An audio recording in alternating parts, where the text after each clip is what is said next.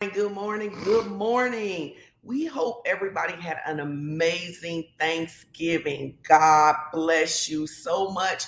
I'm Pastor Sean Strickland here with my super cute husband, Pastor Edwin Strickland, and we pastor the greatest church in the world, Fellowship of Champions Church International. And that is all because of you, our covenant partners. And we are so excited to be here this morning. So I've already seen many of you do it where your hashtag, you tell us where you're watching from. I've seen some of you tag other people in that. Listen, this is our time for social media outreach. Social media outreach is really like an opportunity to do connection and evangelism. If you think about it, we were with some friends the other night just before Thanksgiving, and we were saying it's so important for us to understand when the world is shifting. You know, when my grandmother was alive, then the way to reach people would be to go and knock on their doors. But how many of you know that Facebook and social media is a really people's virtual door that you get to knock on and say, hey, I want to tell you about Jesus. I want to tell you about what's happening at Fellowship of Champions. And when you share on your page and when you share on your story and when you share in groups that you have permission to share in, that is your way of connecting people. Now, everybody knows that I am a big proponent of sharing on the stories. And some of you still, you're stretching, you haven't mastered that yet, but I believe in 2023, you're going to get it down because the way Facebook has set their analytics up, they're really drawing people toward the stories. So when we share on the stories, they're pushing those stories in a different way than they are when we just share things on our page. That's an important thing to know. So listen, if you see somebody on here, if you don't see somebody on here that you normally see, tag them, be like, hey, are you in the building? If you're in the building, say, hey, I'm in the building. If you're a first time visitor, say, hey, I'm a first timer. So our virtual greeters can say hello to you. Man, you know that Fellowship of Champions is a church that is here to teach people how to walk in love, how to live by faith, and how to experience God's prosperity in every area of life.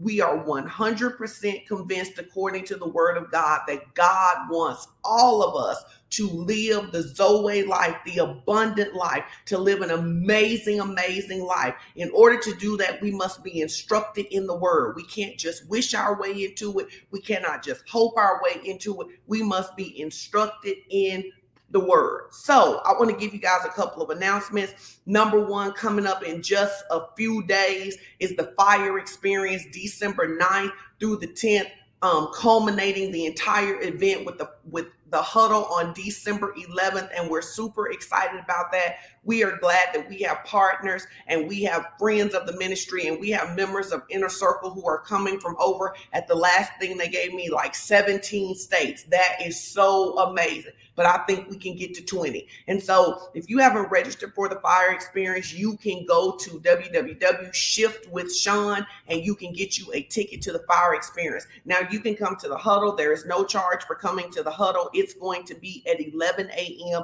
on December 11th. It is our last opportunity to gather for 2022. And how many of you know this has been a good year? God has been good to us.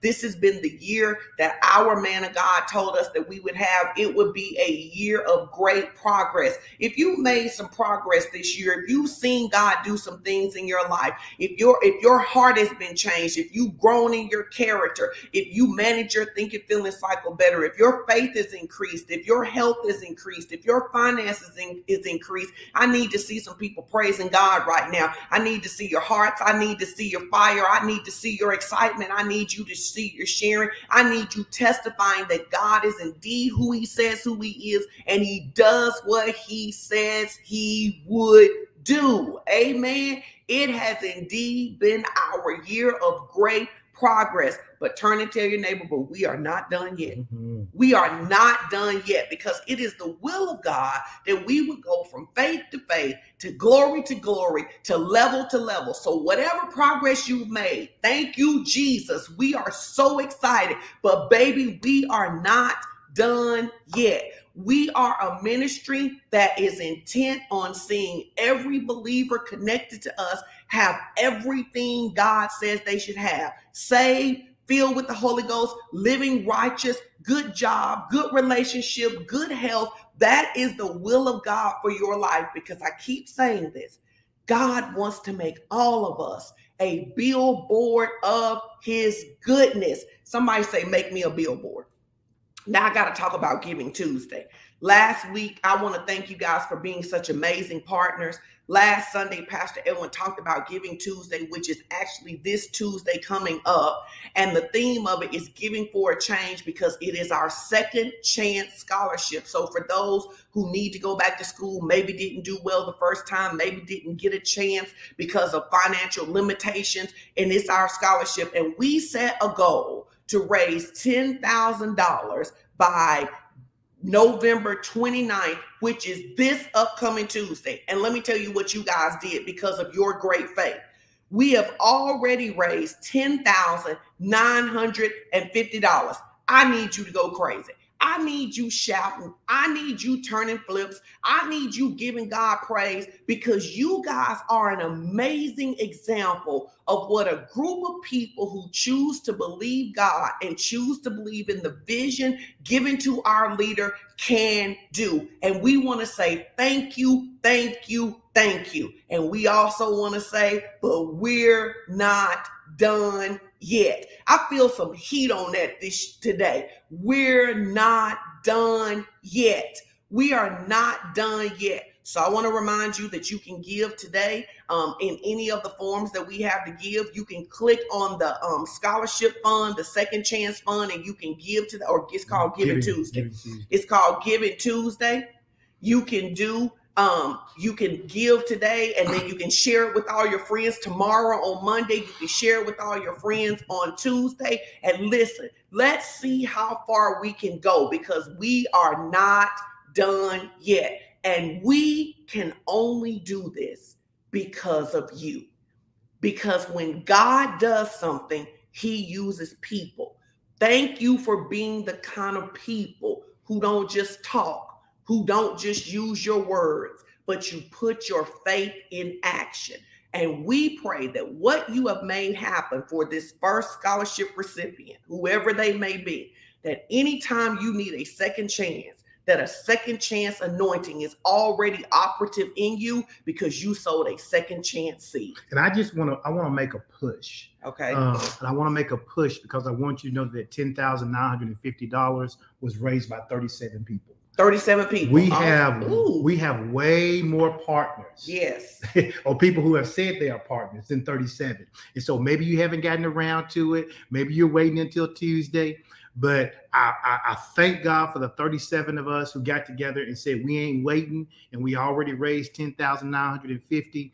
But listen, don't drag your feet, okay? Because you have an opportunity. I don't care if it's $5. I don't care if it's $10, $20. You may not think it's much, but you have an opportunity to partner with the 37 of us who said, hey, we're going to do something to give somebody a second chance. And when you partner with God to give someone a second chance, you basically sow a seed so that when you need a second chance, you have the ability to harvest it. And I don't know about anybody else, but I wouldn't miss an opportunity to be a part of something like this. Well, Pastor, I was going to do it. I forgot. Listen, you have the opportunity until the end of the day on Tuesday to be a part of this. Don't go, well, they already raised 10,000, but have you participated? Have you sown your seed? Have you done what you need to do so that you can command that kind of harvest when you need a second chance? And so I appreciate it. I think it's wonderful. I think it's awesome. But if I were you, I wouldn't miss out on the fact that we aren't done yet. I just wouldn't miss out on it. So we certainly appreciate all of you who have given. And I'm thanking God for all of you who I know going to step up and continue to give. Amen. Amen. Hold on just a second. I'm doing something. So let's go ahead. Let's talk about, you can become a partner with Fellowship of Champions if you like. All you have to do is go to our webpage at www.focchurch.com. When you go to focchurch.com, you can scroll down to the very bottom. And when you scroll down to the very bottom of that page, you can just click the registration link and you can become a partner. What does partnership mean? We say all the time, partnership has its privileges, right? It's like having an Amex card. There's some privileges that you get with certain cards, right? Well, when you're a part of Fellowship of Champions, there's certain privileges you get. What do you get? You get favor that rests on your life because favor rests on this ministry. You get to partner with people who love God because we love God. You get to interact with a ministry who believes in serving and helping the community. Why? Because we do that. We pray for you, you pray for us. We increase, you increase. We help the community even more. That's what this partnership is all about. But we don't know that we're partners if you don't tell us. You have to tell us, I want to be a partner of Fellowship of Champions. Can you be a partner if you already have a church home? Sure, you can. Can you be a partner if you don't have a church home at all? Absolutely. Can this be your primary church? Absolutely. All of the above. And so you just need to go to our website, fill out that registration, and then let us know how you'd like to be a partner with us. And we'll be so happy to include you in everything that we are doing. Because as we said, we are a church teaching people how to walk in love, live by faith, so that everybody can experience God's prosperity. And we want you to be a part of that. Amen. So I just wanted to see something. You said 37 people raised $10,950. Yep. If we had 33 people who would sow $300 to the scholarship fund, we'd raise another $10,000. 33 people who would sow $300. So I want to challenge and just so we know, the last time I counted, there were 266. After we cleared the roll and redid it, there were 267 partners. So I need 33 people to sow $300, and we can double this goal. And if the other 200 of y'all all give something, give your best gift. Give your best gift. Listen, I know that what people don't realize is that people start to feel like, oh, it's getting close to Christmas. Oh, it's getting close to whatever. But understand this. God gives seed to the sower. And when God finds somebody that is willing to say, God, I will be a quick, prompt to do giver whose heart is cheerful in his giving, then what God gets interested in is your financial increase. I taught this a couple of years ago, but a lot of people are begging for increase. You're praying for increase. You are confessing for increase. There's only one thing you have to do for increase. You sow for increase. That's what the Bible says. In Luke 6:38, it says, give, and it shall be given unto you, good measure, pressed down, shaken together, and running over shall men give into your bosom. In 2 Corinthians, it says, decide what kind of giver you're going to be, because however you give, it's going to come back to you. So if you have the ability and you have not given, or you did not give your best gift the first time, or you're being prompted in your heart, be one of the 33 people. Come on, Angel Preston said, count me in the 33. All right, this is how we do it, right? And understand this, Pastor Elman and I have a tremendous belief. And if you think about this, this really ties into this teaching of not limiting God. Many of you are thinking, I would like to give $300, but instead of saying, God, I would like to give $300, help me give $300, you looked at your account, you looked at your kids' Christmas gifts, you looked at X, you looked at Y, and you looked at something other than God to decide that you can do it. One of the things you have to learn if you're going to live as a giver is that you look to God for seed and bread. It is his responsibility to take care of us. And so don't limit God. And shout out to Angel Preston, who said, count me in as one of the 33. And I believe that it's 32 other people who, even if they don't say anything, they're going to come in and they're going to be a part of this, because God wants to do more in your life. God wants to increase you more and more, you and your children. Amen. And Angie Clean said that she will give $300. So now we only need 31. Listen, I believe that anytime we can see just the seed of it, just the blade of it, that is already done. So we thank God in advance right now that at the close of Giving Tuesday, we will have at least $20,000. I was thinking about this week. I know we're not into the message yet, but I was thinking about this week. There are really three things. Kelvin Johnson said, count him in. Amen. Amen. There are really three things that I think that every believer, and I mean, I don't care about denomination or any of that, every believer needs to know in order not to limit God.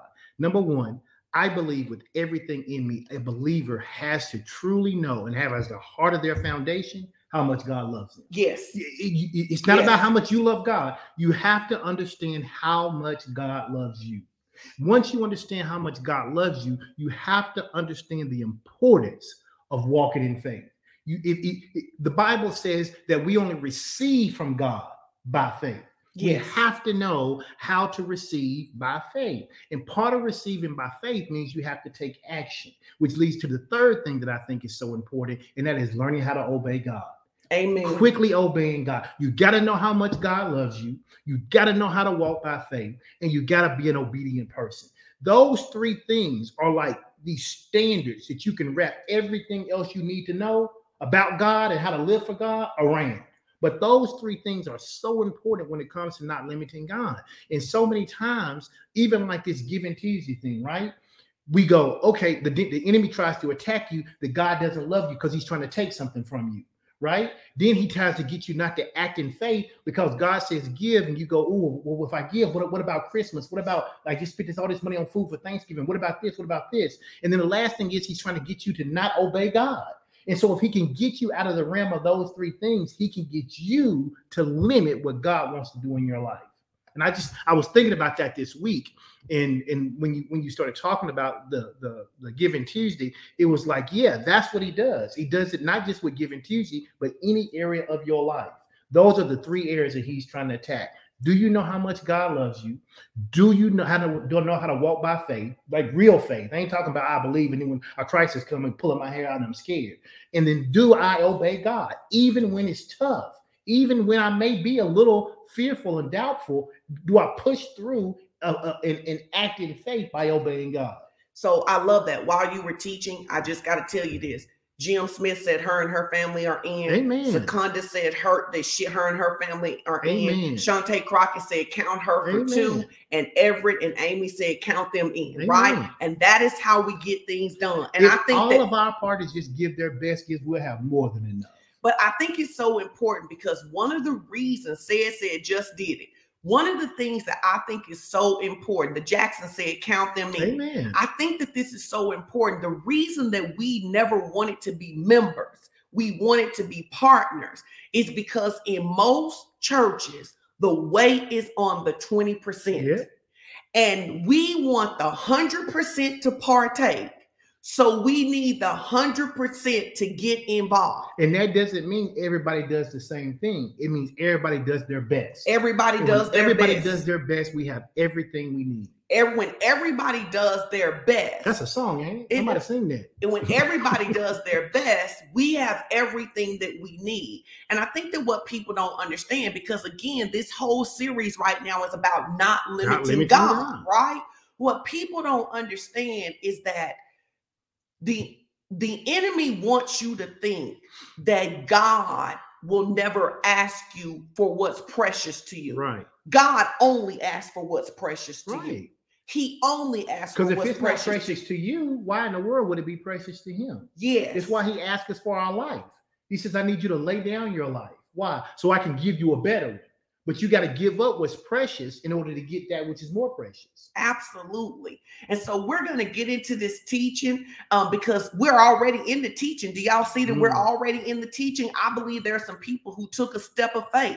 There are some people who took a step of faith and said, you know what, God, I'm going to break this thing in my life where literally I'm in the same financial situation, because this is so important. In 2 Corinthians 8, it says that when the church of Macedonia gave to the church of Jerusalem, the church of Jerusalem was in grave persecution, but the church of Macedonia was very poor. But it says the church of Macedonia did not see themselves as poor. Guys, I need you to understand, one of the biggest shifts you have to make is you have to stop seeing yourself as the person with the need and the person who is supplied, because God is your source. Amen. That will absolutely change your life. I know that when I made a personal decision to stop, I think I said this last week. I said, I believe it is a level of truth that when you have a need, you sow a seed. I believe it's a level of truth. Yes. I do not believe it's the highest level of truth. I believe the highest level of truth is when I begin to give from the understanding that God is my source. There you go. So if God is my source, I could never have a need. Hear what I'm about to say to you. If God is my source, I could never have a need. All I could ever have is an opportunity to see my source show up. Did somebody ought to grab that in your life right now? If God is my source, I could never actually have a need. All I have is an opportunity to see God be God. So anything that looks like a need in my life, what would happen if you reprogrammed your entire mind according to Romans 12:2, and instead of seeing things as need, you, BJ Page says she just snatched that instead of seeing it as a need, you saw it as an opportunity for God to display that he was your source. Now that goes back to the three things that you just told us. If I saw God as my source and I knew how much God he loved me, I could never think that a need was going to take me out. Right. I could only see a need as an opportunity for God to be God in my life. I couldn't help but trust God, right? And I could not help but obey God, because why would I not want to obey my source? This is interesting. And then we'll keep going. Yesterday we were standing in the kitchen and Canaan says to me, and I think it so goes to this message right here, right? We were having this conversation about how people in our family are wired, whether people in our family, what their generosity looks like. And she was saying, my generosity is I will buy you your own fries, but I don't want you to take my fries, right? She's telling me this, right? And then she said, except Dad, because Dad can have anything I have. And Dad can have anything that I have because Dad gives me everything that he has. Now, understand what she just said right there. She said, the rest of y'all is my family and y'all is all cool. And if y'all want some French fries, I will buy y'all some French fries. But I don't really. She said, okay, Mom, I'll do it for you too. She said, but Dad is all Dad. She said, I am convinced that Dad will give me anything he has. And so how could I not give Dad my French fries even if I wanted them? Even if I wanted them. Guys, did you hear what she just said? She said, because I see him as my source, even if he asks me for the thing I want, I will give him the thing that I want, because he will give me anything he has. What would happen in your life if you said, God is my source and I will give him anything he wants, even if I want it? Even if I want it, I will give it to him because he is my source. I'm not arguing with Dad about whether he can have some of my French fries. Many of you are still arguing with God about whether he can have some of your money, or how much of your money he can have, or how much of your life that he can have. And we've told you this for years. Whatever you keep, you're responsible for. Whatever you won't bring under the dominion of God, you are responsible for. So you can have the biggest, most beautiful prophetic words over your life. But if you keep your career under your control, if you keep your marriage under your control, if you keep your money under your control, you are responsible for it. I don't know about you. I can't afford me. No. That's right. I can't afford me. And really, that's all Canaan was saying. Canaan was saying, I can't afford me. So I got to stay attached to the source that can afford me. Well, I think it goes back to that thing. Do you know how much God really loves you? Yes. Because if you know how much God loves you, nothing he asks you for. And I'm not saying the piggy said they said amen. I'm not saying that we don't have times where God asks us for something and it makes our chest tight. There are times that God asks me to do something, or to go somewhere, or to give something, or to believe him for something, and it makes my chest tight. But at the end of the day, how could I not follow through when he's been so faithful in everything else? And that's really what she was saying to you. You know, at the end of the day, Canaan knows, hopefully all my kids know, at the end of the day, if you need and I have, you got it. Now, here's the great thing about God. He doesn't ever run short. I might run short sometime if I get disconnected from the supply. But now my confession is I never run short because I'm always connected to the supply. But at the end of the day, God's never going to run short. I think Canaan has tapped into something more. Canaan doesn't just believe if she needs, you will supply. She literally believes if she is willing and obedient, you will give her all the desires of her heart. Her text messages seem to indicate that. She really does believe. She really does believe that. And that's what we should believe about God. And hear me, guys. I want you to hear me.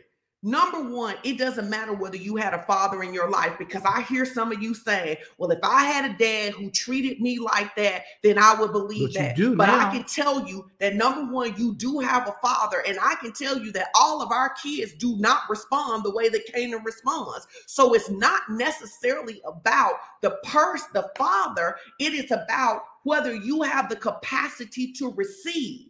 You have to stretch your capacity to receive. Everybody say stretch. You've got to stretch. How are you not going to limit God? How are you going to use your faith? You must stretch your capacity to believe. You must begin to tear down that God doesn't love you. You must begin to tear down that God would do for Strick and not do for Sean. You must break up with all of that comparison. You must stop trying to run your own life. You must choose by faith to believe you are loved. Yep. We receive the love of God by faith. We must choose to believe it by faith.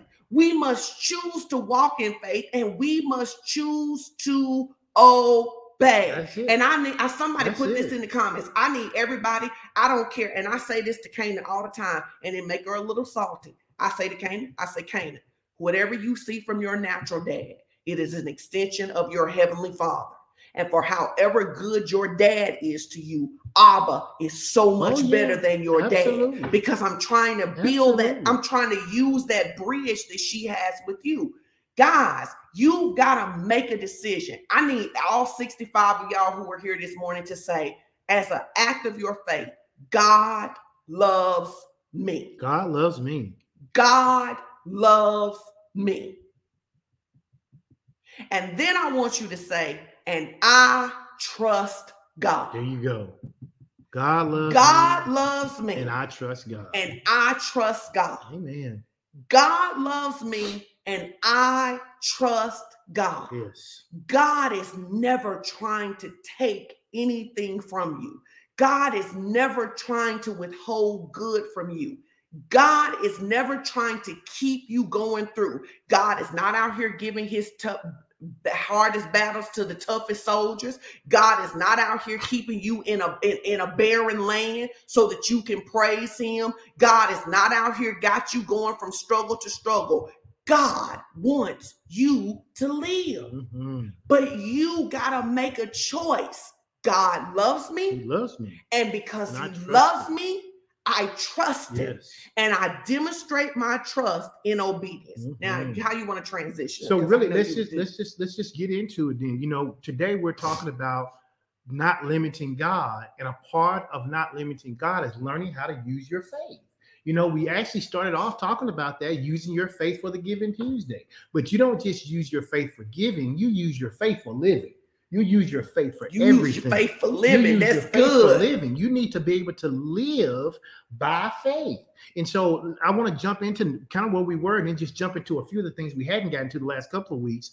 But in Numbers chapter 11, verse 18 through 23, we talked about this. You know, one of the things that you can do to limit God is what the children of Israel were doing in Numbers chapter 11. They were complaining. This whole chapter is about their complaining. It's all about how God brought them out of Egypt. Then they got upset because they wasn't eating what they was eating in Egypt. They were having to be out in the desert, but they were safe. They weren't under bondage anymore, but yet they were complaining.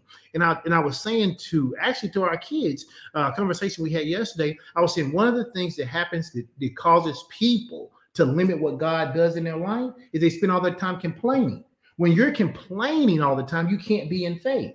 And we said one of the most important things you got to be able to do is to do what? Use your faith. And so Numbers chapter 11, verse 18 through 23, just read it real quick.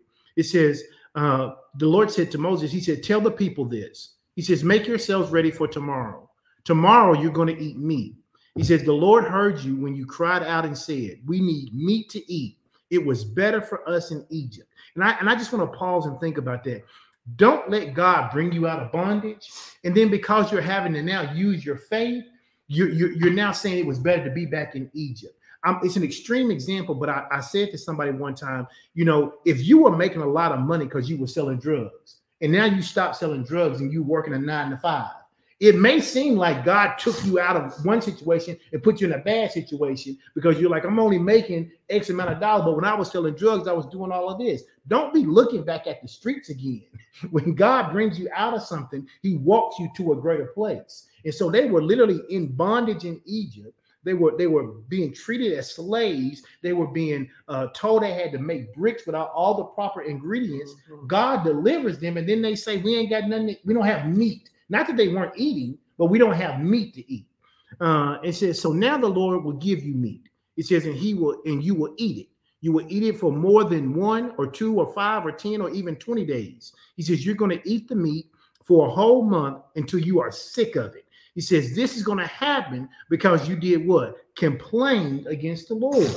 He says, he lives among you and he knows what you need. Here's the thing, we ought to hear that. He lives among us and he knows what we need. It's why we say all the time, God already knows what he gonna do. We say it to each other all the time. God already knows what he's gonna do. And so why? Because he lives among us and he knows what we need. He says, but you cried and complained to him.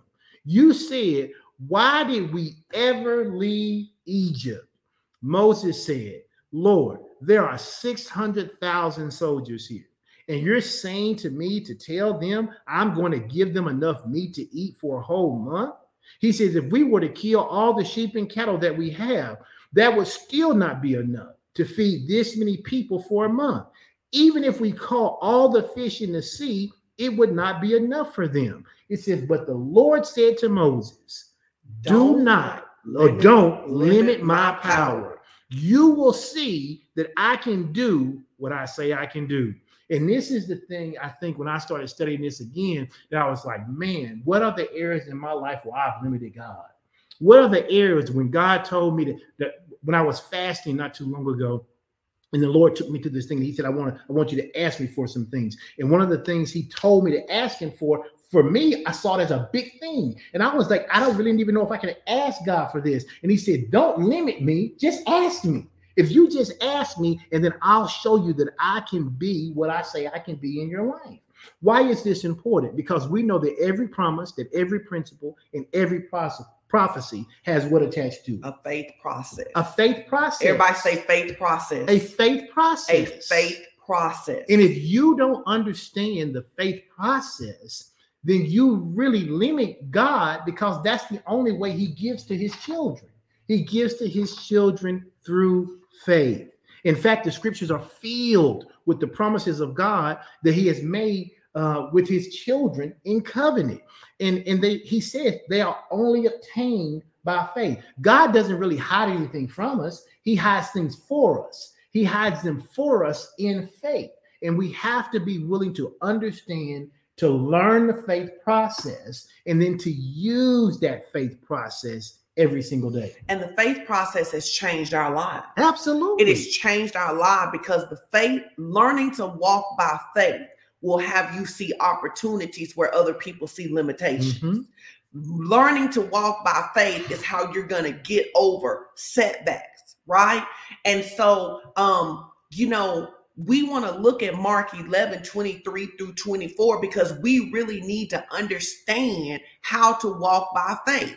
He says, for verily I say unto you, that whosoever shall say unto this mountain, be thou removed and be cast in the sea, and shall not doubt in his heart, but shall believe those things that he says, what shall come to pass?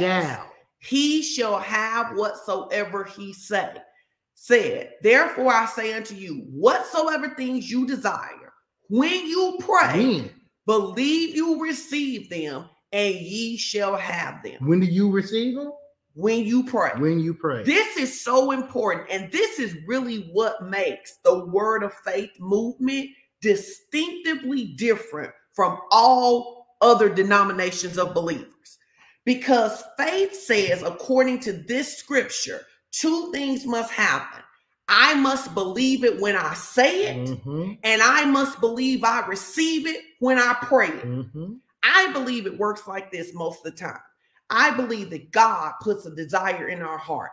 He puts desires in our heart. I believe we see it as early as Genesis. He put something in Adam's heart where Adam knows that he should have a spouse, right? He puts a desire in our heart, and then we start talking about that desire. We start talking about, because I don't think you always pray first. I think you start wrapping your brain around it. Oh, could we really buy a car debt free? Could we really have a marriage with days of heaven on earth? And then it gets so big in us that we start to believe, yeah, we could buy a car debt free. Yeah, we could have a marriage with days of heaven on earth. So then we go to God and then we say, it is my desire to buy a car debt free. It is my desire to have a marriage with days of heaven on earth. And I believe that that's your desire for me too. And I believe that I have received this now when I pray, not when I see. Right. Does this make sense, guys? So I believe that's why he said to Joshua, meditate on what I'm saying to you. So when God, so I watched you as God began to not just meditate every now and then. He meditate. Gave him specific instructions of day and night. When to meditate. Day and night. Day and night. Day and night, right? So what happens is that, for example, let's use something that God has given this ministry. God told us that every partner could make at least $100,000. Yeah. Now, what many of you did is that you looked at your current education, you looked at your age, you looked at everything but God. But what some people began to do is that they began to meditate in the night watches.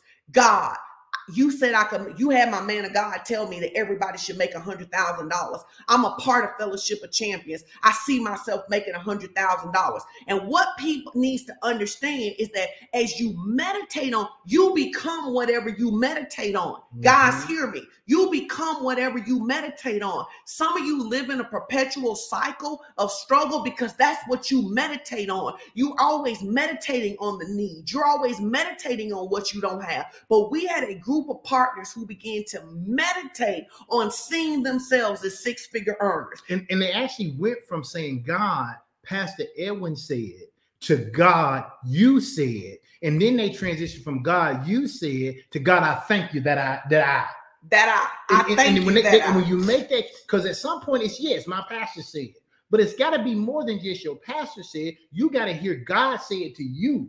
And then when God says it to you, then you have the ability to be like, God, I heard you say, and then it gets so real inside of you before you ever even see it naturally. You're like, God, I thank you I'm a six-figure earner. God, I thank you that you bring six figures into my life, however you want it. It don't have to just come from my job, multiple streams of income, however you want to do it. God, I thank you for it. At a minimum, that's what I make.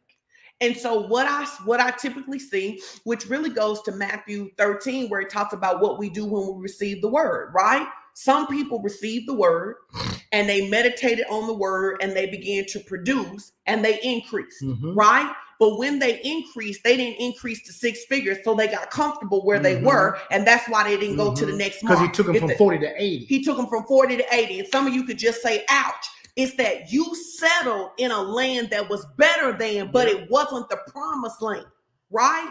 You begin to say, well, I should just be thankful because I make more than I ever have. But do you make what God said this house should make? Or being thankful for you. Well, I don't make it, but my spouse does. Well, God called you individually too. So it doesn't have to be just your spouse or just your friends doing it. God wants you to experience it as well.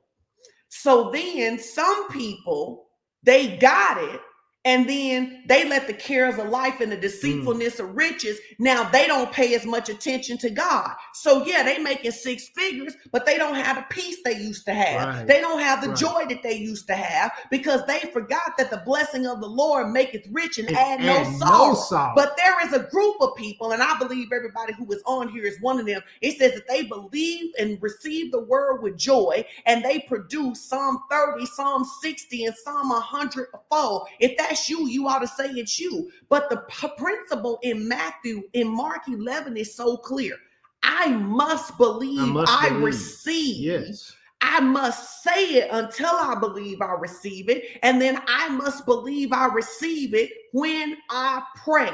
It looks like this. I believe, my man of God. I believe that you did not give him that word to torment me. I believe that you have a way to bring me into this place. I'm not sure how you're going to do it, but Father, I thank you that I'm a six-figure earner. In fact, I already see myself giving $10,000 in tithe. Yep. I already see myself giving another 5% in offering. I already see it because the Bible says Jesus instructed them to become what they believe. Some of you cannot shift because you have not believed you are anything other than the person that you are right now. Yep. When God says who you are, you must stop. How do we say that? When he tells you. Confer no longer. When God says something to you, you confer no longer with flesh and blood. Mm-hmm. You confer no longer with flesh and blood. You have to believe you receive. Why would God tell you? Why would God give you a word for you to be disappointed? Mm-hmm. The Bible says they that hope in him will not be put to shame. He's looking for someone to say, I'm not sure how you're going to do it, but you big enough to do it. Yeah. And I believe I receive. Yeah. See, we must understand that the development of our faith is just as important to our spiritual lives as taking in nourishment is for our natural body. Everybody on this broadcast knows that you can fast from food and you can fast from water. But at some point, your body needs them both. Yes. Your body needs them both. In the same way, you don't always have to be exercising your faith, but at some point, your body's going to need it. And the problem with not exercising it daily is you don't develop that faith muscle.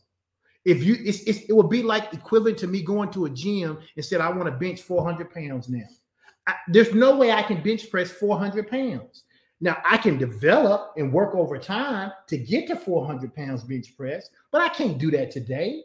And the problem is we wait until we have 400-pound problems in our life, and then we try to bench press it.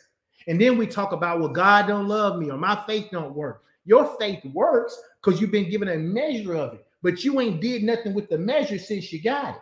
And that is the reason that as believers, we must be instructed in faith because faith is not automatic. Dr. I.V. Hilliard says that all the time. And it's one of the, he says a lot of things I love. It's one of the things I love that he says. Faith is not automatic. We act like it is just because people come to church. We say, well, you know what? You got to walk in faith. Walk by faith, not by sight. But what does that really mean? What does that really look like? And that's the reason that I so love this ministry, because we've taken time to say, wait a minute, if we're going to tell people to walk in faith, we got to show people what that looks like. And I think one of the great examples of that, and you actually just talked about it, it's not even in the banner, so don't worry about it, but it's Mark chapter 9. It may be in there, I'm not sure. It's been a couple of weeks since I did it, but Mark chapter 9, Jesus literally is talking to a group of people, and they say to him, hey, Jesus, we're blind. We want to be able to see. Can you help us? And Jesus says to the blind people, he says to them, do you believe that you can see? Do you believe you can see? He asked somebody who can't see, do you believe you can see? They just told him. Now think about this in the natural. They saying, Rabbi, Jesus, we heard you can heal. They don't know where he is. They can't see him, but they say, we know that you heal people. Can you heal us? That was their question to him. Jesus didn't say, well, yeah, I'm the Son of God. I can do anything. What he said to them was, do you believe you can see? He asked them the question. Why? Because he knew they needed to exercise their faith. And they said, yes, we believe. And what did he say? Then become what you believe. And the Bible says their eyes open instantly. Sometimes we just need to believe what it is we say we want. We need to believe that, yes, God says I can make 6 figures. I believe that. God says I can have a great marriage and a great relationship with my kids. Yes, I believe that. God says to me that I can have a job that I actually enjoy going to, or I can just be my own boss. I believe whatever God says, and I can become what I believe. It's the same way with the woman who had the issue of blood. When she had to exercise her faith. She said, if I can just what? Touch the hem of his garment. She did it, and because of her faith, she became whole. Because we know other people were brushing up against Jesus. Because she said, if I can but touch him. And I think the thing is that because people, that's why I think Romans 12:2 is such a favorite scripture of ours, right? Because you cannot walk by faith if you don't deal with your thinking. Yeah. If you don't deal with what you actually really think, then what you end up doing is mentally assenting. This is one of the things. This is an example. I work with a lot of entrepreneurs, right? And a lot of entrepreneurs will say things to me like, God told me to go get a job to build my business, right? And sometimes that is code for, I am afraid, and it is easier for someone to give me an hourly salary than for me to learn how by faith to produce this over and over again. Yes. Because the reality of it is that as an entrepreneur, the difference between being an entrepreneur and working for someone else is that in most cases, unless you are in sales, it is not your responsibility to figure out where the money is going to come from for where you're going to get your check. True. It's already in the budget. So then you have a good month this month, say your business makes $5,000. And what that stinking thinking tries to come and do and now say, but can you do it again? But the same faith that did it in October is the same faith that does it in November. But what we do is that instead of just obeying what God is saying, we start looking at we do like Peter. You start looking at the ways, well, nobody's really buying this time of year. Yeah. Nobody's doing it in this. And then you end up convincing yourself that God said something that he didn't say, and now you're in deception and presumption and foolishness instead of actually being in faith. If we look at Jeremiah, the 17th chapter, Jeremiah, I love how the Lord deals with Jeremiah, right? In so many places, but in Jeremiah 17, verse 7-8, in the easy read version, it says this. It said, but those who trust in the Lord, it says, they will be blessed. It says, they know that the Lord will do what he says. They know that. The issue for many people, if we're just honest, we want God to be faithful over his word, but we don't really know if he will be. And that's just being honest. God, I want you to be faithful over your word. I've heard you was faithful for Sean. I heard you was faithful to Ralph and to Sid and to Chris and to Latanya. I heard you were faithful to them, but will you be faithful to me? That's the real question. That's that inner thing that we have to settle for ourselves. And in Jeremiah, he said, but those who trust in the Lord, you had people in the group earlier to say what? They trust God. He says, those who trust in the Lord, they will be empowered to prosper. It says, they know that the Lord will do what he says. They will be strong like trees planted near a stream that send out roots to the water. Why do you need to be strong? Because you're going to face some adversity. You're going to face some storms. But God has already told us how we strive through those storms. First of all, we got to trust him. We got to know that he's going to do what he says. We have to understand that whatever it is that God is telling us he's going to do, he's going to be faithful to see it come to pass. It says they have nothing to fear when the days get hot. In other words, when trouble comes, when issues arise, when problems show up, when circumstances change, they have nothing to fear. Why? For their leaves are always green. In other words, they're always in faith. They are always connected to the source. That's what keeps the trees' leaves green, because water is always flowing. Faith is always flowing when we're connected with God. It says they never worry. They never worry. Even in a year that has no rain, they always still do what? Produce fruit. If you read Jeremiah 17, 7-8, there is no reason you should not trust in the Lord. It says, listen, if you trust in him, He's going to be empowered to prosper. He's going to do what he says. You will not have to fear. Even when trouble comes, he says you're going to always be prospering. You ain't going to have no worry. Even when the economy seems like you should be worrying. He says you ain't going to worry about that. Gas prices going up, food prices going up, shrinkflation is happening. Everything, but you're not shrinking back. You're still doing everything you were doing before and doing it on a higher level. Why? Because you will always produce fruit. In the comment section, I need you to write this. Say, my faith always produces fruit. My faith always produces fruit. Why? Because my faith is rooted in God. This is how good God is. God is so good that he knew we would need faith to live. So the Bible says he didn't give us a measure of faith. He gave us the measure of faith, which means he gave us all the same faith. And we don't have diluted faith. We do not have diluted faith. And I remember when I used to say to Pastor Cynthia, then why doesn't my faith produce like yours? And she said, you haven't exercised your faith like I've exercised. And she used to also say, because you don't take God seriously. You don't take God seriously. If you take God seriously, your faith will produce just like Jesus' faith. At first I was like, come on, Mom, give me more than that. But as I grew in my maturity of understanding faith, I'm like, she's 100% correct. Okay. You don't take God seriously. You don't want to hear it, guys. But the reason you didn't make 6 figures this year is you didn't take God seriously. The reason you didn't get the house this year is because you didn't take God seriously. The only reason you would not have it ain't a devil big enough to stop what God is doing in your life. Let me tell you what, and the Lord literally said this. It's a couple of women on here.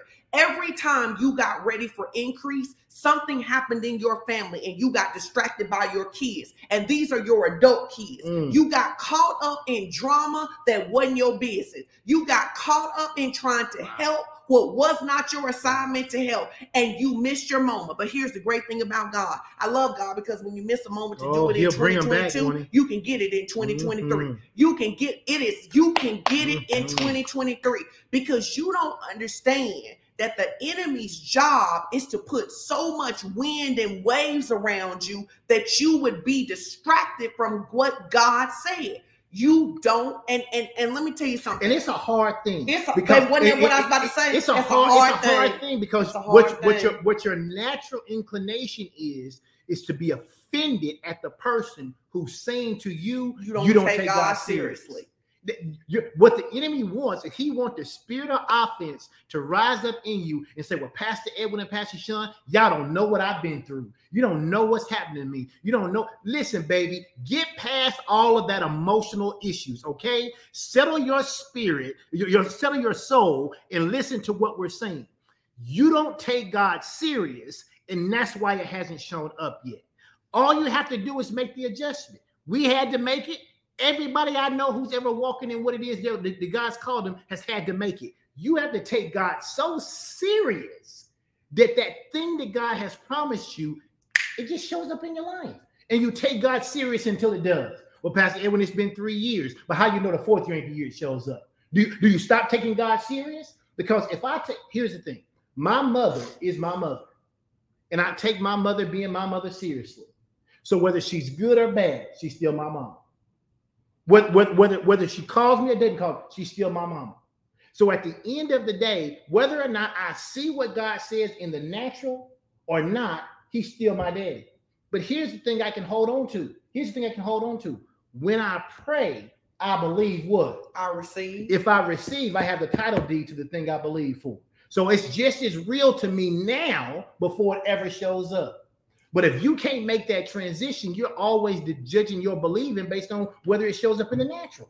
I'm going to prove to you that people know how to walk by faith. Okay. I'm going to prove to you that people know how to walk by faith. If most people, even men, if they find out that their wife is having a baby, even if they didn't plan to have a baby at that time, the priorities of what they are looking at change. Certainly should.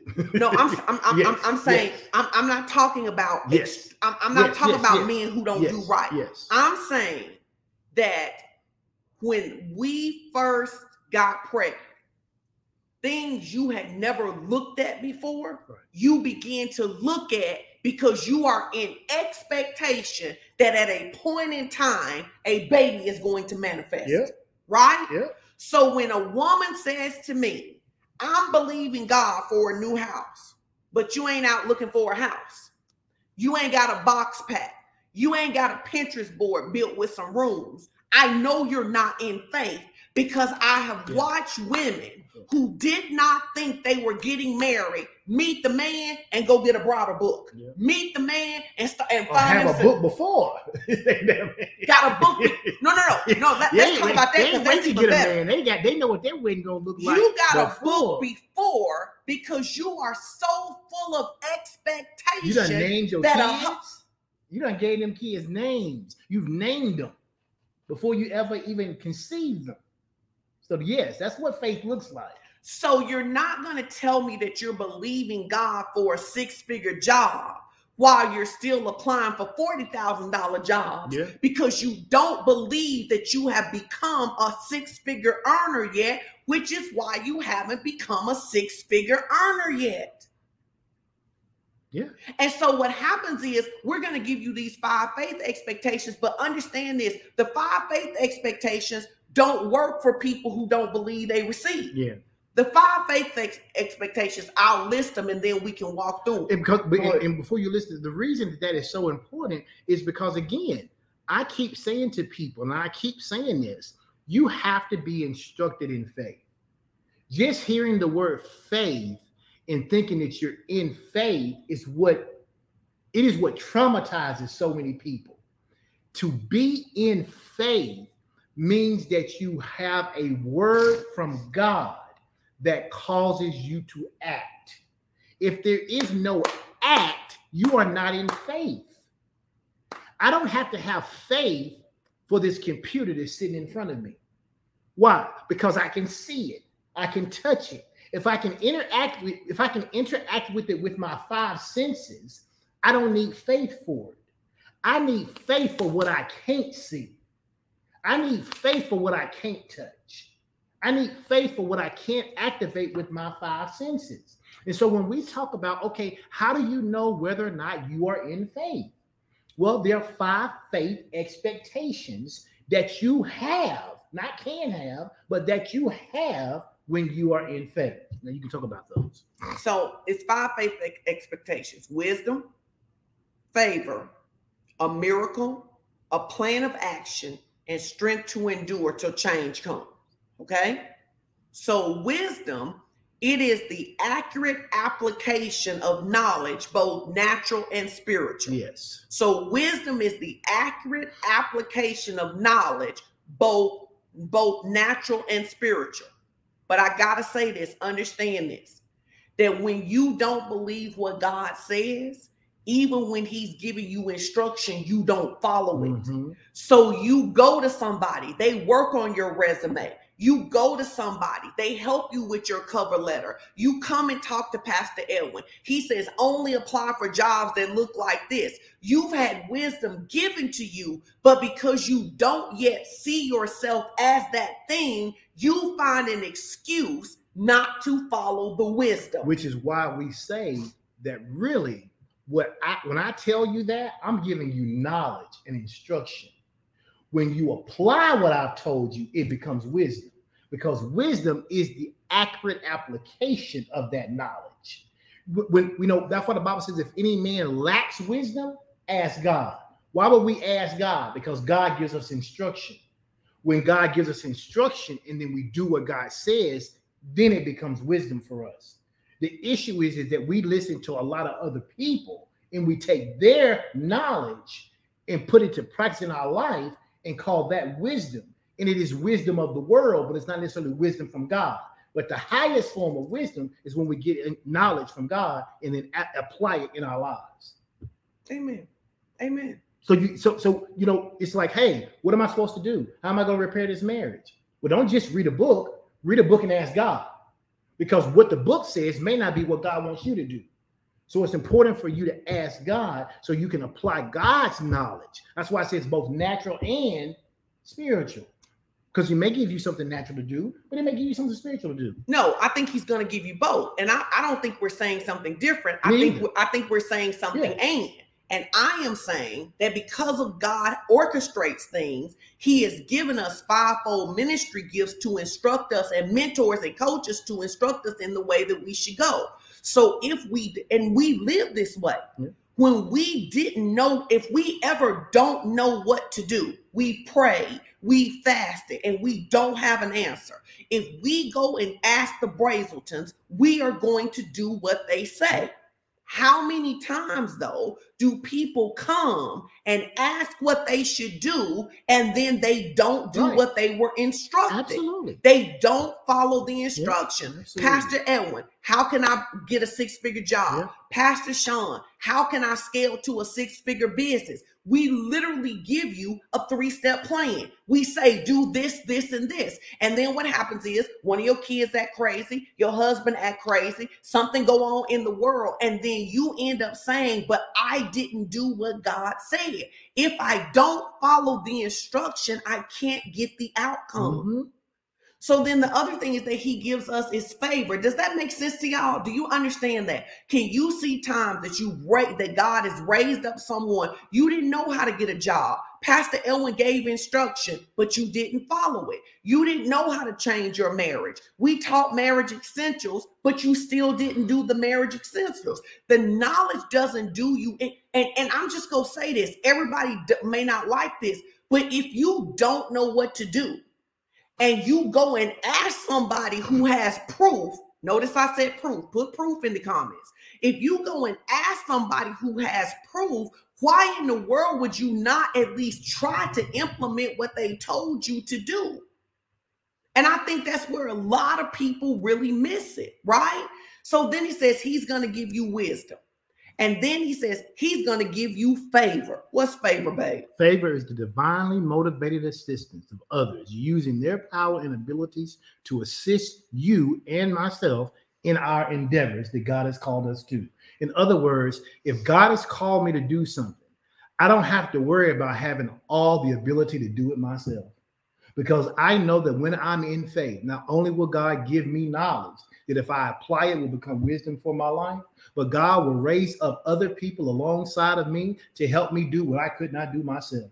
Glory to God. He will raise up godly others to help me do what I could not do myself, because favor is a divinely motivated assistance of other people who will use their talents, their abilities, and their resources to assist me in getting the job done that God's called me to. Hey, sometimes ungodly people, he will call somebody who's not even a believer to bring your resume to the front of the list. He will call somebody to favor you who mentors you in your job that don't even believe in Jesus. He will raise up someone to favor you. But if you won't be in the right place at the right time, you miss your favor moments. Tell your neighbor, don't miss your favor moments. Don't miss your favor moments. Don't miss your favor moments. And you miss your favor moments when you operate in disobedience or you are slow to obey. Slow to obey. Slow to obey. Do not be slow to obey. I cannot tell y'all the number of times that I have watched Pastor Edwin. He's a big list person. I cannot tell you the number of times I have watched him make a list, and the next morning God starts moving the order of that list. That what he thought he should do as number 1 ended up being number 7. Why? Because God was orchestrating the right people at the right time to do what it is that needed to be done. Here's a great example. When I bought my car last year, right? When I went to buy my car, I had never seen that car before. I decided that I wanted that car, right? Said who knows all things about cars. He's looking to see if I can get a better deal for that car somewhere. Literally, God raised up favor. He said, buy this car from this lady right here. We could have bought the car any place in the country we wanted to, but the Lord favored her. Don't miss your favor moments because you are not where you are supposed to be, or you are where you're supposed to be, but you're not doing what you're supposed to be doing. Man, because favor is game changer. Absolutely. Favor is game changer. And there'll be times where you will need favor more than you need money. Absolutely. Because money won't get you necessarily in a door, but favor will. When I missed my flight a couple of weeks ago, they literally took 30 minutes to find me another flight. There wasn't an easy flight to get me on. They had to be willing to break that system down and do it. Took 2 of them, and they were like, "You're so nice. We just gonna find you another flight," even though it wasn't another flight. And they maneuvered that thing until they were able to create 2 separate trips to get me where I needed to go. That was favor. Favor follows faith. You don't just get favor because you say favor ain't fair. And Lord, give me favor. Favor follows faith. So people who are disobedient don't really need favor. They don't even get it. The people who practice and if they do get it, they only get it in the same sense that it rains on the just as well as the unjust. They don't walk in favor. No, I love what says favor will get you the correct doctor in an emergency situation, right? So we know there's wisdom. There are these 5 faith expectations. When I get in faith, when God tells me I can make 6 figures, when God tells me I can have $1 million business, when God tells me he can turn my marriage around, what's God going to do? These are the things I can expect. I can expect wisdom. I can expect a favor, and then I can expect miracles. Miracles is the supernatural intervention of God, whereby he suspends natural laws and gets directly involved in my life in order to assist me in accomplishing a divine task or goal. I cannot predict a miracle, but I can certainly believe for one. I can certainly believe for one. I sure can. What has happened in terms of me traveling and speaking is a miracle. If you look at most of the people that I share a stage with, they have ministries that are multi times bigger than our ministry. But what God did is he gave me wisdom to follow a specific set of instructions. He gave me favor. People began to open doors for me and introduce me to people because they believed I had a solution for those. And so then God suspended some natural processes that people usually walk in to get where they are. But I wouldn't have even been in position for a miracle if I had discounted the wisdom and wasn't in position for the favor. Right? So he's going to give us miracles. But then this the one the saints don't like. Baby, what he going to give you is a plan of action. A plan of action. He going to give you a plan of action. A series. You should underline this when you write it. A series of divinely laid out steps to bring the acquisition of the desire to pass. They're going to be divinely laid out. The experts may say, do it in this order. It may make natural sense to do it in this order, but the Holy Spirit is going to say, no, move number 3 to number 2 and don't do number 1 until X happens. And I think one of the things you talked about when you talk about me moving my list in the mornings, this is exactly why. I know intellectually and naturally the things I need to accomplish. Come on, teach. So what I do when I make my original list is I just dump those. I don't care about an order. I'm just trying to get them out of my brain so I don't forget the things that I have to do. So after I've made my list of the 10, 20 things that I need to get done in the next 24 hours, then I walk away from it. And I say, okay, Lord, these are the things that I got to do. You know what I got to do. You know the best way to get them done. Will you tell me the best way to get them done in the order I should get them done in? And sometimes he'll tell me then, sometimes I go to sleep, sometimes I wake up in the middle of the night, whatever. But then I'll start moving those things on my list. Why? Because if God tells me that I need to go and make a phone call and return a phone call at 9 a.m., but I had it as number 13 on my list, well, I don't need to make that list after I've done the other 12 things. I need to do it at 9 a.m. And so I begin to move things on my list. Why? Because I want to have a divinely laid out action plan for the steps I need to take for that day so that I can get everything God wants me to get accomplished in that day. So what I hear you saying is that if I'm rigid to how things need to be done, I'm going to miss how God is orchestrating favor for because me. What I learned is that I have to be committed to my outcome, But what? but flexible in my approach. I got to be committed to my outcome, but flexible in my approach. And let me tell you something. God trains us in all of these. A week or so ago, you'll remember this. I was laying in bed and I literally was saying I didn't have any clients. I didn't have anything to do that day. And I was tired of traveling, so I was going to rest. I was sitting there and the Lord said to me, I literally said to you, I don't know why he said this to me. He said, get up right now and clean out those 4 drawers and get up and take it to Goodwill, right? I don't know on my end why it was necessary for me to do that. Right. But all I could believe, all I had to work on is that I had something in one of those drawers that somebody else had prayed for, and he knew I didn't need it anymore, and he needed me to move expeditiously. One of the reasons I practice, one of the things that I practice being a quick, prompt to do giver. Do it then. To be a do it then person is because when I need it done then, I need that kind of seed in the ground. Whoever he is divinely motivating to assist me, I need them to move quickly. I can't expect to reap or to harvest someone moving quick if I refuse to be a quick, prompt to do person who's joyful in his doing, whatever it is, giving or moving or doing whatever the Lord told me to do. And that's why I think it was so powerful when we were in the service earlier and we were saying that 33 people give $300. The people who did it then, they were set. I'm not saying if you didn't have it, but I'm saying there were people who said, I'll do it when we get through. Sure. And there are people who said, I'll do it right now. Or I'll do it Tuesday. But if you don't have it, that's not what I'm saying. I'm saying if you had the ability and you didn't do it then, you are not setting yourself up to receive. You will have people in your life designed to help you who have the ability, but they don't do it then. And if you and I want to say, because I want people to always know this about our ministry. If you don't have the $300, don't put yourself in a bind trying to do something.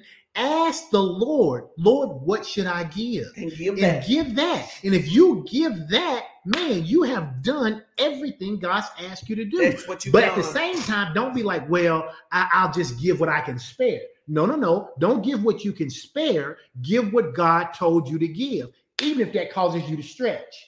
Even if you say, well, you may be like, well, God told me to give 500. I don't know how I'm going to do that. That's fine. Say, God, I thank you that I have the 500 to give. Now I'm open to however you want me to give it. And then believe God for it. But don't put yourself, don't do. And I have to say this to people. You know, if God told you yes, but I'm saying, don't go out and borrow your money. Don't give on a credit card because you're trying to be in faith. Ask God what he wants you to give and how he wants you to give it, and just be obedient to that. Just be obedient to that. I can't stress that enough. You don't go to places and then give under compulsion or give like I'm trying to be one of the 33. Listen, just give what God told you to give. And if you're one of the 33, great. But if not, give your best gift, and you are still partnered with us, because that's what we did. We all gave our best gift. Amen. Does this make sense to you guys? Do you understand what we're saying, right? Faith is so foundational to Christianity. It really is. That if you don't get this, you're going to struggle to walk with God.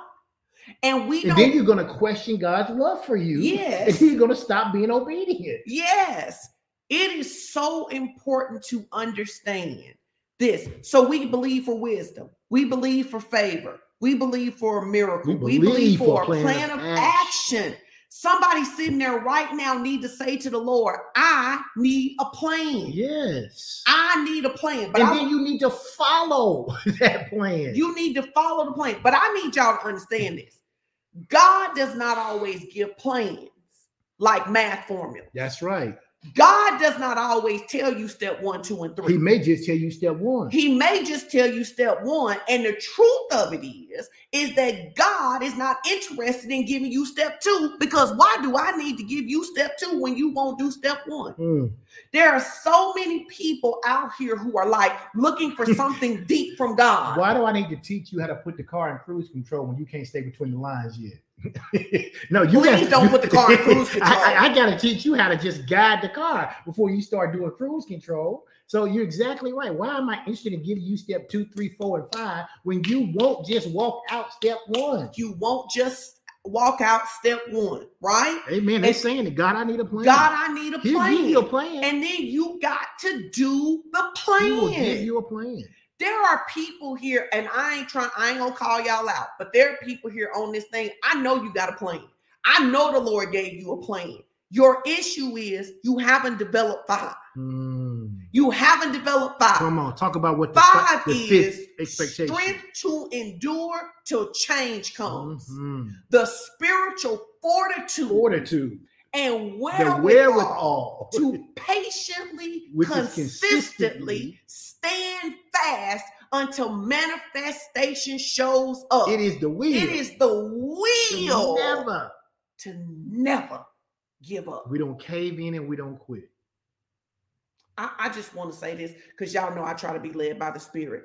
There are some people out here watching and you are partners of this ministry and you are believing for increase. But I want you to hear what the Spirit of the Lord says. Increase does not belong to you because you will not participate in the system.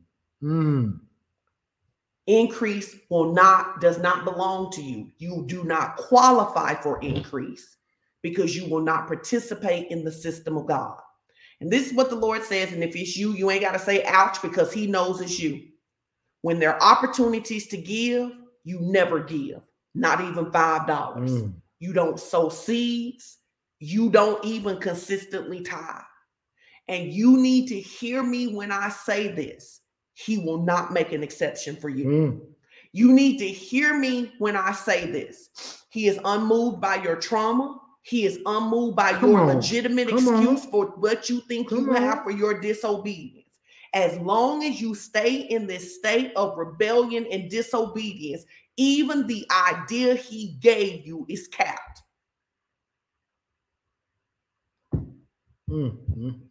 That's the word of the Lord. Now I got a word for some other people. You have been consistently sowing.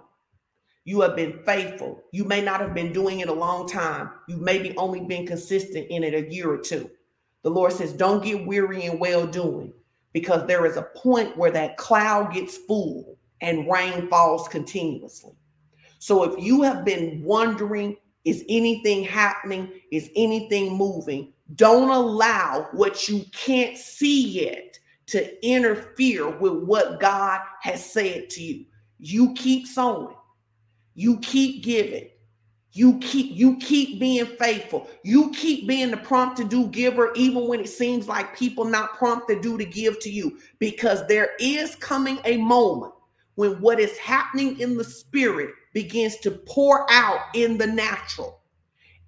For in due season, if you faint not, what is that scripture? In due season, if you faint not, you shall reap.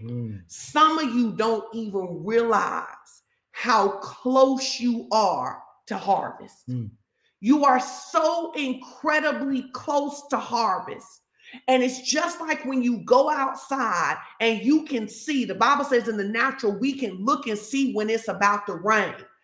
And that's why the Lord had me to give the first word first, because what I'm about to say now, this is for the people who have been obeying. It's about to rain on your head. It's about to rain on your head. You're about to see. You're about to see what God says. And if you will not lose hope, if you will not cave in, and if you will not quit, in a year from now, you will look back, and according to Psalms, your mouth will be filled with laughter because you won't even understand how God did it. But he's doing it. But he's doing it. And it's very important that that first group know you don't qualify. You are not an exception. God is not making an exception for you. Some of you, God has been very patient and he has been long suffering with, but you still won't come out of that rebellion regarding seed time and harvest, which is really a heart issue and an obedience issue. You are not an exception. He is not making an exception for you. You can confess all you want to. You can run around all you want to. You can slap our hands all you want to. But if you do not obey, you do not qualify. Indeed. Amen. Indeed. Amen. You That's all know, I got. it's I think it's a great place to end for today. You know, 2 Corinthians 5:7 says, "For we walk by faith and not by sight." Mhm. I mean, I know it's a simple saying, Mhm. but it's so true. We walk by faith and not by sight. Mhm. That means that I obey God even when I don't see how obeying God is going to benefit me. Mhm. Now, I'm just being honest, because the truth of the matter, there are times in our lives where we go, but how is doing this going to benefit me? Facts. I mean, let's just be honest. How is it gonna do anything? How is Pastor, you're talking about I don't qualify. Okay, because I haven't been tithing, because I haven't been giving, I haven't been obeying God. But how is me doing that going to benefit me? Try it. Try it and see. It's what God says. It's the only place I think in the Bible where he actually tells us to prove him. He says, prove me. But I'm telling you, those three things I mentioned earlier, you really, really, really got to get those. You got to get those. You got to know how much God loves you. You got to understand the importance of walking by faith and how important it is to be obedient to God in every area. Because disobedience is the highway for destruction. And that's what the enemy wants us to walk down. He wants us to walk. That's why the Bible, I think about, what is it, Philippians 4:6? And it says, don't be anxious or worried about anything. It says, but pray about everything. Tell God what you want. It says through prayer and supplication and thanksgiving. And if we get to the place where we don't become anxious and worried, and we can understand those three things, I am telling your life, it's like when Pastor Ralph was teaching us about compounded interest. And I always think about now, when I think about how God blesses us, it's like it starts like this, but then before you know it, it's not like a curve, it's like a whoop. I mean, just straight up. And it's like when you start to get a couple things under your belt that you understand and can walk out consistently, your life just takes off. Absolutely. It just takes off. It just soars into the stratosphere because God wants to do so much for us, but he needs our participation. He needs our participation. I was thinking about this. When God changed our marriage, he was really teaching us a very fundamental truth, right? Mm-hmm. And what he was teaching us is that my obedience is not contingent on yours. Right. My obedience must be contingent on my belief in God. Yep. A lot of believers, when it comes to giving, they believe someone else's disobedience is an excuse for their disobedience. Right. So maybe because somebody hustled you, maybe because somebody pressured you into giving, you now think that their disobedience is justification for your disobedience. Right. But at the end of the day, we are all rewarded according to our own obedience, which is why God kept saying to both of us, stop worrying about what the other person is doing and do what I'm telling you to do. Right. And many of you have used the excuse of other people too long. And that's what we're going to get rid of today as you get ready to give your offering and you rededicate your life. Other people have been your excuse for too long. You fornicate because other people fornicate. You don't live right because other people don't live right. You don't give because somebody ran a hustle. And today you need to throw down the idolatry of other people. I don't care what your daddy didn't do. I don't care what your husband ain't doing. I don't care what your mama didn't do. I don't care what your last pastor didn't teach you. Today you need to throw down the idolatry of other people, because other people is a form of idolatry, because it says I don't have to obey God in my marriage because it wouldn't. Wow. I don't have to do what God said because somebody else. Because somebody else. Because somebody else. But today we're going to use our own faith. Today we're going to use our own faith. We're going to use our own obedience. And we're going to throw down. We're going to throw down. Who is that for? These people that you know that in the back of your mind or even in the front of your mind that it comes up what other people are doing, have done, or did not do. And you allow that to become a stumbling block for you. You ought to call it out. And you ought to say, I see Chris say, I'm responsible for me. Don said, I'm responsible for me. Destiny said, I throw down idolatry. And that's the thing that I say all the time. I have committed to obey God. My life is on me. And what I mean by that is I don't get to abdicate obeying God because somebody else didn't. or because somebody did something to me. My relationship between me and God is between me and God. I'm responsible for me. I'm responsible for me. So when God said to me, I don't want you to come in this room one more time talking to me about what you would do if Sean did. If you're not going to come in here and talk to me about what I can tell you to do, don't come back in this room. He told me same thing. Don't come back in this bathroom crying no more, talking to me about Edward. Some of you still in that bathroom talking about something that happened 10 years ago, and I need you to hear me. You are not disobedient today because of something that happened 10 years ago. You are not disobedient today. You are disobedient. Because the last 10 years you've been practicing disobedience. You are disobedient. That's why you've been practicing disobedience. Mm-hmm. I am responsible for me. And when I stand before the Lord, the only account I'm ever going to have to give is for me. He's not going to make me give an account for you. He is not going to make me give an account for you. And many of you have never decided that you're obeying God if nobody else does. Nobody else. Can we have them say this in the comment section? I'm obeying God even if no one else does. I'm obeying God if nobody else does. I'm obeying God. I'm writing myself. I'm obeying God if nobody else does. And I say this to Inner Circle all the time. You got to walk through your mind and say, what would I do if my husband quit serving God? If my kids quit serving God? If my friends quit serving God? I'm walking with God. I don't care what nobody else does. Because last time I checked, it ain't nobody but Jesus Christ who redeemed me. I thank God for every relationship I have.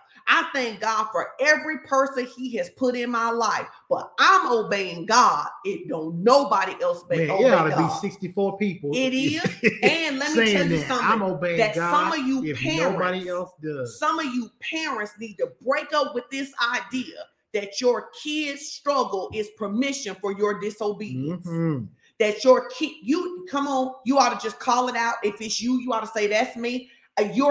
Every time your kids get in a crisis, every time your kids get in a problem, what you do is run over there and get involved instead of praying and doing what God told you to do. Now you all off course, walking in anxiety. So the enemy use your kids to just keep you distracted. He use your kids to keep you distracted. I'm obeying God if nobody else And does. you better understand this. God, the enemy, just like God used people, the enemy does too. And the enemy will use the people closest to you to get you to be disobedient. And it will be easy for you to justify because you go, but that's my daughter, but that's my son, but that's my husband. And you need to make a covenant right now. Alicia said, that's her. Come out of that in Jesus' name. Somebody need to make a decision today that my new dedication for God is that nobody's more important than God. Not my kids, not my husband, not my pets, not my job. I'm not disobeying God for none of y'all. For none of y'all. Teresa said, that's me.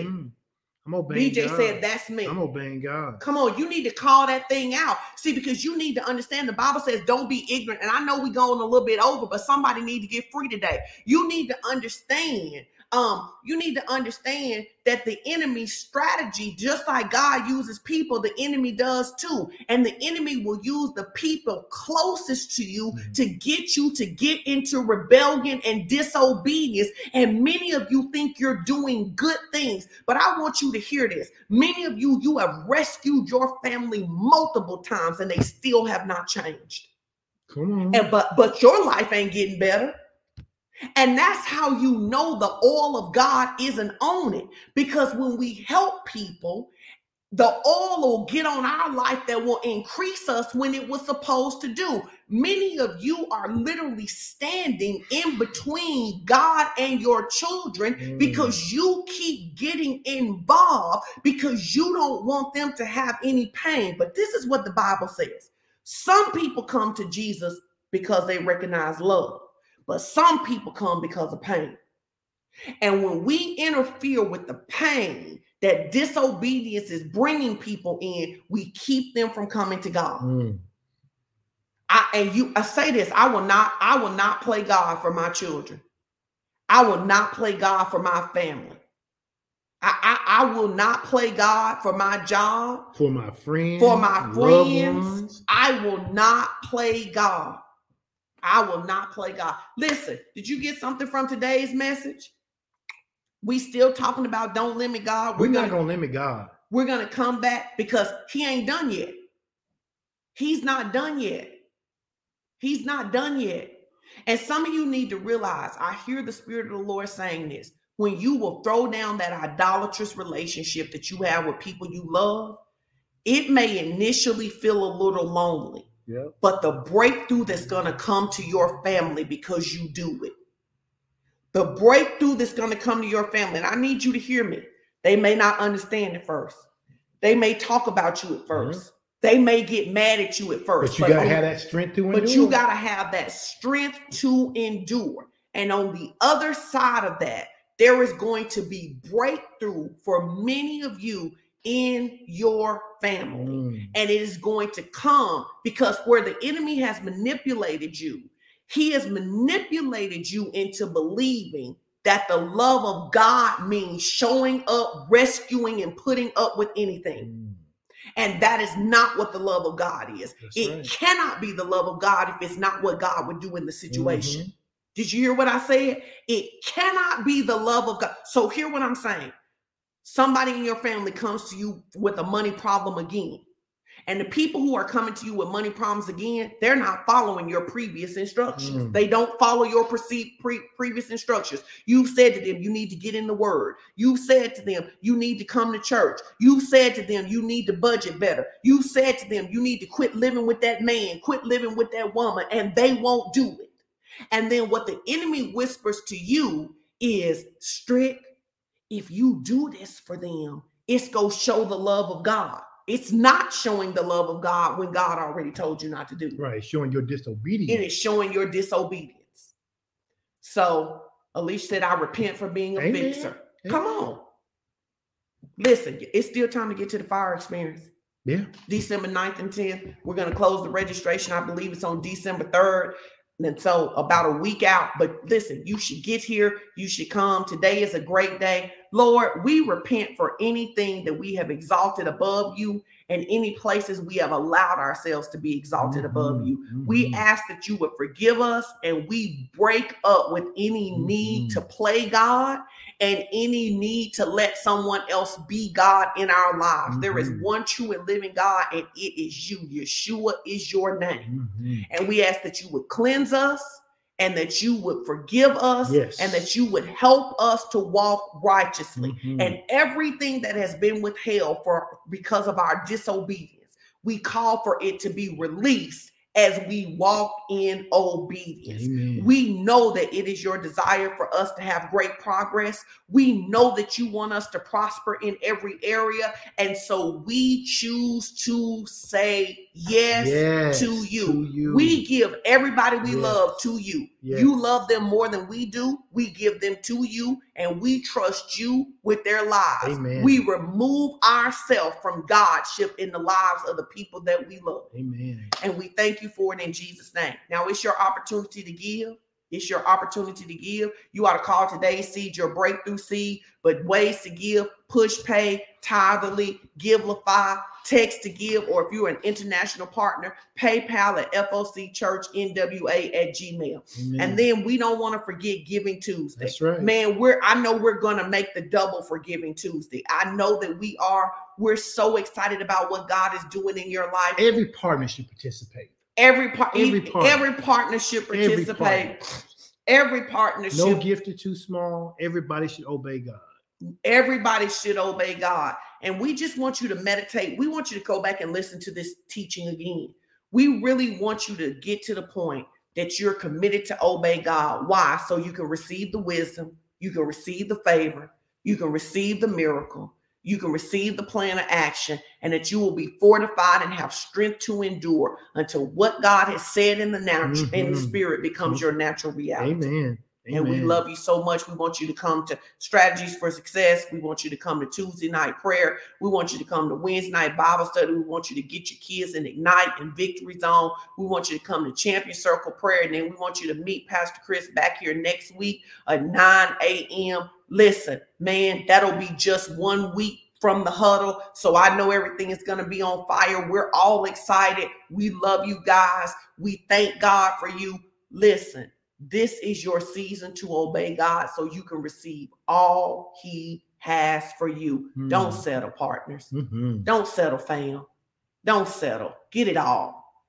Let your life be a testimony. Let your life be a billboard of what God can do with a submitted vessel. Amen. Amen. Amen. We love y'all. Have a great day. Bye-bye. Bye-bye.